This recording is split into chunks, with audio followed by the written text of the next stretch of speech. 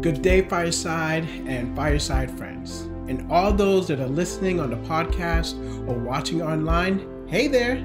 My name is Webster and thanks for tuning in. My hope for you today is that you get to see and know the heart of God, to be reminded of his power and his saving grace from eternal separation, as he has done for us, and how he will do the same for our loved ones and those we are praying for, and for those that are lost and those that are searching. I believe our God wants to instill this hope in each and every heart that hears the sound of my voice. I'm talking about a hope that's rooted in Christ Jesus, having a confident expectation of what God has promised, and the strength relying on his faithfulness. Thank you, Lord. I'm just going to pray before we get going. Thank you, Lord, for this time. We thank you for your word. Lord, the grass withers and the flower fades, but your word is forever. Let your word have his way in our hearts. Let your will be done in Jesus' name. Amen. Thank you, Lord. Whew, all right. So we're going to start right at 1 Corinthians 6:1. It says that it is in and through Jesus Christ that God has sanctified us, which means he has set us apart. That means, like, if there was a bunch of fruits, that means he handpicked fruits that he wanted. So he set those apart, and we are that. Those that believe in him have been set apart. And that means that that we are saints in Jesus' name. Because a saint is any person who is in Christ and whom Christ dwells. Therefore, every follower of Jesus Christ is a saint who has a purpose. Yes, because you believe in Jesus Christ and what he has done on the cross and obey his ways, you are a saint. Believe it or not, God has set you apart for a purpose, right? In our minds, we can believe that, but in our hearts, it's like, yeah, I don't know about that, right? It's hard for us to accept that because of how we see ourselves, the lies we tell ourselves due to life experiences, and the ways we allow the world to define us. For God calls those that are not as though they were. God calls us his children, forgiven, loved, accepted, seen, righteous, right? Qualified. Yes, even worth it. Yes, because we are, and more. Because he sees us as a new creation in him, Christ Jesus. Right? Listen to the statement I heard in a sermon a while back, right? And it says, every saint has a past and every sinner has a future. Let me say that again. Every saint has a past and every sinner has a future in him. Right? And I will break this statement down through one of my favorite stories of conversion to Christ in the book of Acts. The story of Saul, Paul. Yes, it's one person. It's two names. Saul is his Hebrew name and Paul is his Greek name. And right. And so this is the same Saul Paul who wrote the New Testament. And his story is powerful. It shows us how no sinner is too far for God to reach. And every saint is enough to be used by God. In this book, we'll find the kingdom of God spreading like wildfire. After Jesus died on the cross, then resurrected from the grave and ascended to heaven, his disciples who became apostles were called to the great commission of proclaiming the gospel of eternal salvation, the good news. Right? Proclaiming this gospel literally set a fire in their soul and spirit. It confirmed that Jesus, by the Holy Spirit, is the Son of God who conquered death and reigns as Lord of all, who saves his people from their sins. See, there is power in the name of Jesus. In the book of Acts, you read that the Jews and the Gentiles, who are the rest of the world, fall in love with the name Jesus, or hate and despise that name, or just didn't care for it. Nothing has changed today. You see people either accepting Jesus or rejecting the name. Today, we're going to talk about Saul's experience along the Damascus Road, a man feared by the early church, but who will soon become one of his greatest leaders. I will be referring out of Acts 9, 1 through 20, and I'll be paraphrasing through and reading some of it, but yeah, we're gonna get through it. So let's get started, right? It starts off with Saul breathing threats and murder against the disciples of the Lord. He went to the high priest out into the synagogues to get a letter so that he can go and arrest men and women who believed in Jesus. They were called the Way back then, to bound them and take them from Damascus to Jerusalem and imprison them, right? Saul was really no joke back then. He was a devout Jew with Roman citizenship, which means he had special privileges on both sides of the world, right? The Jewish world and the Greek world. He was from a city called Tarsus, an affluent city where you find the Ivy League education. He was an intellectual, studied under this top dog Pharisee in that time named Gamaliel. You had to be specially picked to study under him. And Saul was that. And Paul was a cocky dude. He wrote in Philippians 3, he writes about himself, if someone else thinks they have reason to put confidence in the flesh, I have the more. Right? This is how he starts. Circumcised on the 8th day of the people of Israel. Basically, he's saying right from birth, I was chosen by God to be part of this special group. He was from the tribe of Benjamin, a Hebrew of Hebrews. This is where the first king of Israel came from, whose name was also Saul. And then in regards to the law, he was a Pharisee, which meant that he spent most of his time studying and memorizing the law. And as for zeal, he was persecuting the church. He had so much passion for the law that he was persecuting the church. And the way he was persecuting was that he approved the first Christian martyr of Stephen the Apostle. He was going around everywhere to destroy the church of God. He went from house to house, dragging out both men and women to throw them in prison. And as for righteousness, based on the law, he said he was faultless. He said that basically what he was saying, that he followed all 600 plus laws to the T. Man, if he did that, man, we have issues with just Christians trying to follow 10 laws. And this dude saying that he did 600 plus laws to the T. Come on now, right? Let's go back to Acts. As he was traveling, he came near Damascus, and suddenly a light shone around him from heaven. Then he fell to the ground, and he heard a voice saying to him, Saul, Saul, why are you persecuting me? And Saul said, who are you, Lord? Then the Lord says, I'm Jesus, who you are persecuting. It is hard for you to fight against me. You see this? If anyone is against you, they are against Jesus. Jesus is showing us that he's got our backs. So, how was Saul fighting against God? Saul was going against God's will. He was going against his plan, the ushering in of his kingdom in this world by trying to put his Christian men and women into prison. He was trying to get in the way of that. And now verse 6 through 8, so Saul, scared and amazed, said, Lord, what do you want me to do? Then the Lord said to him, get up and go into the city, and you will be told what you must do. Basically, God was saying, get in the corner and I will get to you when I get to you, right? So Paul was shook, unable to drink and eat for 3 days. Scary thing, becoming instantly blind. See, pride goes before destruction, and a cocky spirit before a fall.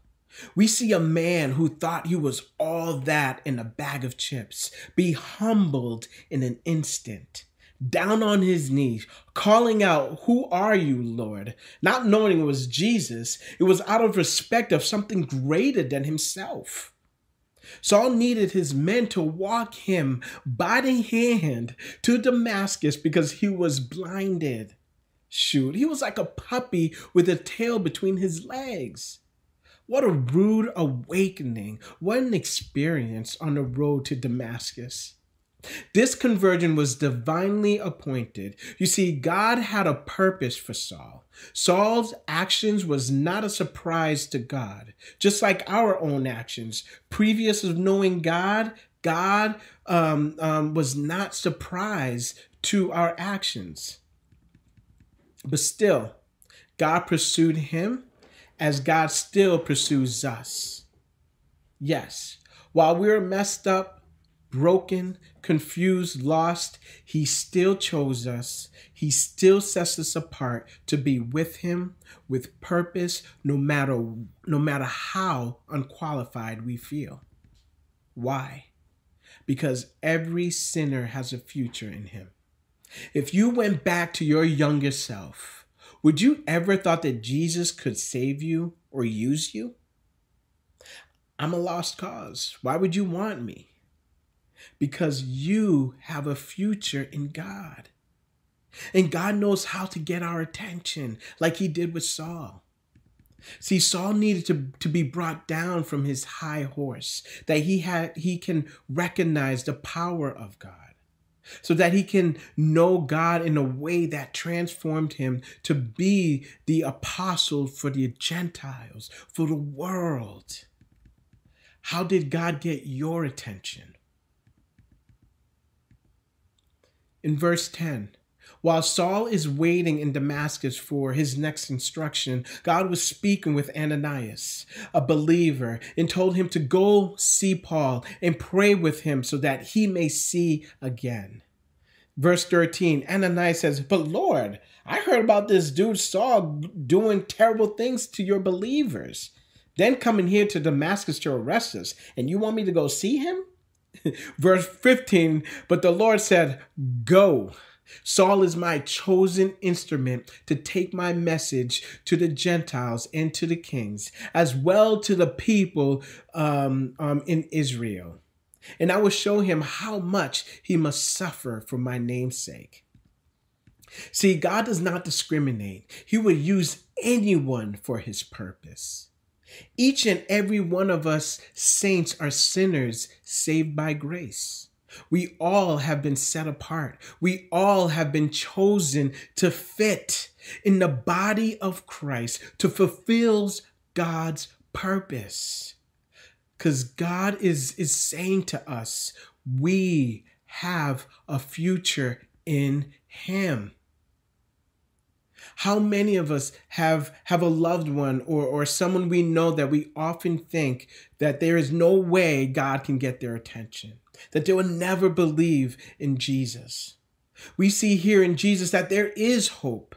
God can save our loved ones like he saved Saul, Paul. We need to know, or we need to keep sowing the seed of godly love. Continue praying for them. Keep letting them know who God is in our lives, what God has saved us from, what God has delivered us from. You know, like what our loved ones did for us. I mean, who else prayed for us, right?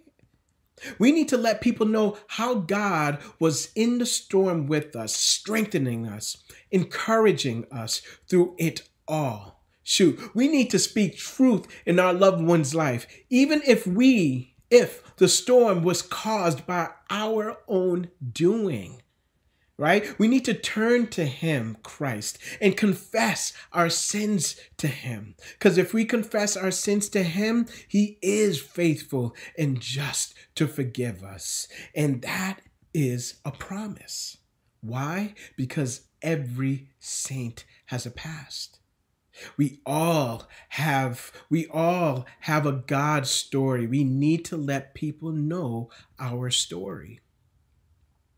How can others know the power of God if they don't hear what God has done in our life or the life of a believer? How can anyone be saved from their sin and pain if they don't hear the gospel? The good news on how the power of God rescued us from our old life and our old ways. We need to stand in faith and speak. We need to go, as the Lord said to Ananias, go. Go and proclaim to and pray for them that don't know Christ, that are lost and that are searching for what they don't know. Because God can show up and will show out in their lives. Why? Because every saint has a past and every sinner has a future in Jesus' name. Let's not allow our past or our mistakes, regrets or our hurts, guilt or shame, anger or bitterness, and lies we tell ourselves stop us from going to pray for someone or testifying to someone or letting them know that Jesus loves them. You see, the enemy will use our past to try to stifle our testimony or our availability for God's use. Like the enemy tried to use Saul's past to stop Ananias to go and pray for him. But God says, go, because God is going to use Saul's past for his glory, right? We have the New Testament for that, right? Most of those letters was written because of his past. So he is telling us to go, because God will use our past for his glory. See, Paul writes in one of his letters to the church in Corinth, chapter 2, 3-5, it says, I came to you in weakness and fear, and with much trembling, so that your faith might not rest on men's wisdom, but on God's power. We have not received the spirit of the world, but the Spirit who is from God, that we may understand what God has freely given us. Man. So when we speak on what God is doing or what he has done or how he has strengthened us through hard times, how he encouraged us through dark times, how he has been through us all times, it's the Spirit of God that empowers those words to instill hope in one's life. Glory to God. Get back into it. Verse 17-20. Saul, after Ananias prayed for him, the scales fell off his eyes. Saul believed, got baptized by the Holy Spirit, and immediately started preaching about Jesus everywhere. Saul proclaims, he is indeed the Son of God. He is the Son of God. Come on now. We can be that Ananias in someone's life, Come in and pray for them. Come in and show them who Christ is in our life so they can proclaim that Jesus is the Son of God. It's not about our ability, but our availability, right? No, I'm just kidding. It's not about our ability, but our availability. Be willing to go. Be willing to step out. We do not need to know everything about the Bible or be a scholar or gone to seminary school. We just need to be available. It may be scary. You may not be great at speaking. You may not be outspoken, but trust the Spirit of God will empower your words in that person's heart. Remember, for we are his workmanship, created in Christ Jesus unto good works, which God has prepared for us, that we should walk in them. It's like him setting up a table for us so we can come sit. It's already set up. We just need to walk up to it. We know what God has done in our lives. Let's start there, my friend. You'll be amazed how relatable you will be to that person that God has placed before you. I remember when I first believed in Jesus, I was in a church that was extremely conservative and very vocal about everybody's sin. They would go out street preaching, and this was my first time going out with them now, right? I'm a shy dude, and now I'm going out to tell people about Jesus. I was like, I'll just be back in the background chilling, right? But what I was hearing coming out of these Christians' mouths did not make sense to me. I mean, they were yelling at people, calling people sinners. Y'all going to hell. If you're gay, you're not welcome. You're gothic. Y'all people need to repent. There was yelling a lot more than that. But man, it didn't make sense to me. I'm like, dang, how is this inviting anybody to accept Jesus? It's not. How does this reflect the love of God? It doesn't. After they moved on to their next victims, actually, Tara and I, we fell back and we started telling people what Jesus has done for us in our lives. How he helped us see that we needed him in our lives. I had some prison time hanging over my head, but God still loved me. That Tara didn't feel enough for anybody, but she was all God needed just the way she was. There was a crowd around us wanting to listen. We told them that Jesus died for us all and rose from the grave to show us that he is God, and death couldn't hold him down. So anything in our lives does not scare God, and he wants to be part of their lives. He wants them to know that they matter to him, that God wants to have a relationship with them. That was a scary time for both of us. We both are hardcore introverts. We didn't know much about the Bible or God, but only what we experienced in him. That was truth for us. Allowing ourselves to be used by God was powerful because we were relatable. We remembered where we came from, where God brought us from, and that we have only been saved by grace. Ephesians chapter 2, 8 through 10 says, "For by grace you have been saved through faith. And this is not your own doing. It is the gift of God, not a result of works, so that no one may boast." See, we were not condemning them with truth, but showing that we care. Because no one cares what you know until they know that you care. All these people opened up to us. Some even became emotional, wanting to know more about this Jesus. This is the good news. You see, acting out in the flesh, this is argumentative, condescending, and just straight mean, using the gospel to hurt and degrade people. That's not of God. Does truth hurt? Yes, truth hurts. But truth should be convicting by the power of the Holy Spirit, where the Holy Spirit allows a person to look within, reflect. Light being shown into darkness. The Spirit of God does the work in one's heart. He does the work. What we do is we sow seeds and water them. It's not easy. It really isn't. It's not always easy. Were some of your friends or family surprised you became a believer? Were they upset or were they happy? Or did they give you a, hey, attaboy, good for you? Right? Saul dealt with this also. People couldn't believe that Saul became a believer. They thought he was faking, trying to trick them to arrest them, right? Infiltrate from the inside. And then on the other end, the people in the Jewish faith and the Pharisees, they felt betrayed. Like, dang, Saul, where you at, man? Where you going, dude? Because now Saul's become a believer. He became of the way. They wanted to kill him. Some people couldn't let go of his past, and others couldn't believe his future. See, people may say this or that about you. They may try to tell lies about you, but remember who has your back and whose you are. For you are part of him. For you are part of his body.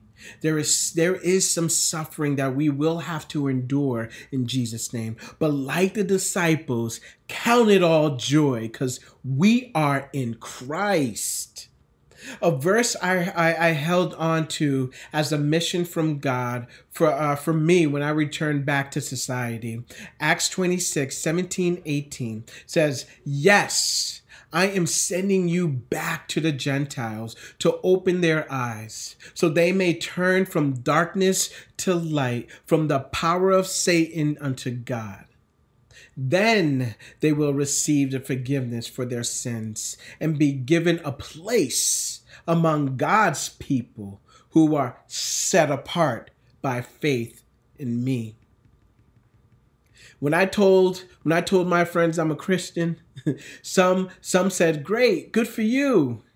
You found something that works for you." Right? I'm sure y'all heard this.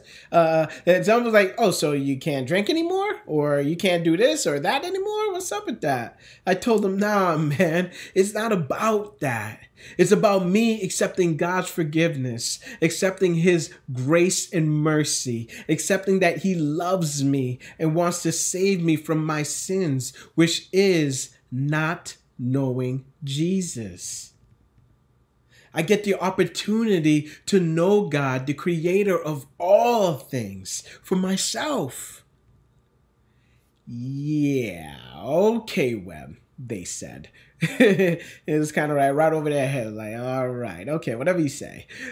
When you realize that revelation from the Holy Spirit, that other stuff just doesn't matter. Right? The old has passed, the new has come, for I am made new. You are made new. We are a new creation in Jesus Christ. You might be thinking, "But Webb, most of us did not have a miracle type testimony or a Damascus Road experience, a light shining down from us, seeing Jesus, or angels singing hallelujah," right? Family, that's okay. For most of us, it was a decision because we were tired of the way we were living. Or we're in a place where we were down and out. Or we said the sinner's prayer as a child because of family or friends, or just a simple childlike faith. But then as we got older, we made the decision because we wanted Christ for ourselves. We heard about this Jesus who is for us because our whole life we felt like an outcast or like we were just not enough or whatever that enough is for you. But in Christ is where our hope comes from. He says, "I chose you regardless of your past." In me, in relationship with me, you are not lost, but found. You are not rejected, but accepted. You are not abandoned, but adopted. You are the son and daughter of the creator of the universe. You belong to him and him to you. So your story does not need to be a mind-blowing experience or have gone to prison or have been a drug addict and then saw the light. Or what you can actually testify is that Jesus kept you from those things. How close were you to go to prison? How close were you to try that drug or start to depend on alcohol or you were in the military and God kept you. He kept you from getting pregnant or a girlfriend pregnant. He kept you safe from a party where things got out of hand. Kept you from falling into a total depression and despair when times got hard. God kept you from so much. That's your testimony. How God kept you. Yo, that's power. Remember, God equipped you for every good work that he prepared for you. Your story may not be for everybody, but it is for somebody. Come on now. What and where has God brought you from? Looking back, who were you before Christ? Man, look how far God brought you. He's not done with you yet. He continues to transform you. You're a process. We're all a process. A clay being formed. Come on now. Just imagine how far he will take you. For there is no limit with God in Jesus' name. Yes, it may be discouraging to walk his path because you have been hurt before or disappointed, but trusting in Christ does not mean the circumstances will always be perfect, but that we can trust he is walking with us on this path. Come on now. For a non-believer, what they are seeing is our lives. That is that no matter what it looks like, we hold on to our Jesus. Right there alone is testimony power, holding on to a God who loves us so much. His will is to destroy, is to be destroying and conquering the evil thoughts of the past and giving us a victorious future in him. Hallelujah. The Apostle Paul did not have an easy Christian walk. He went through it, but what we can learn is that he still had hope and joy of Christ no matter the storm or circumstance. Let's not have our past dictate our future or limit us in what God wants to use us for in the church body. Be open to being way better than you imagine in Christ. Man, that is worth saying again. Be open to being way better than you even imagine in Christ. Because the way you live today for Christ can sow seeds in one's soul. Trust God that he is doing the transforming work in all of our hearts in the name of Jesus. Why do we have hope in his faithfulness? Why? Why do we have hope in his faithfulness? It's because he is not through with us yet. And he has not given up on our loved ones. For we all have a past, but no, God will use it for his glory, for others to enter a new future in him. Glory to God. Thank you, Jesus. That's power. This power, what is going on in our lives when we trust him. I'm going to end that right there. Yeah. God is good. God is good. Thank you, Lord. Let's pray. Lord God, thank you. Lord God, thank you for this time. Thank you by your grace and your mercy that we know you, Jesus. By the power of the Holy Spirit, Jesus is revealed and made real in our lives. Thank you that we are new in you, my Lord, and that you do not hold our past against us. Instead, you use it for your power and glory, for the world to see that you love us unconditionally. Jesus, help us get out of our minds of self-sabotage, regrets, hurts, disappointments, and help us give it to you. Trade it in for your truth in our lives. That we are worthy, that we are seen, we are yours. We are not alone when we are in you. Forgive us, Lord, when we forget this. And we pray to remind us, Lord, to remind us constantly that you intentionally chose us to be with you, to be part of your kingdom. Heaven on earth, shed light in the dark places, to sow seeds of love, patience, mercy, and grace to the hearts of the lost and those searching for truth. My God, thank you that you are in the lives of our loved ones, that you are in the lives that we are praying for, and that you are working, Lord God. Thank you, because we are saints, in your kingdom, set apart for your will to do mighty things for your glory. In Jesus' name, have your way, Lord God. We love you and praise you. Thank you. In Jesus' name we pray. Thank you, Fireside. Much love.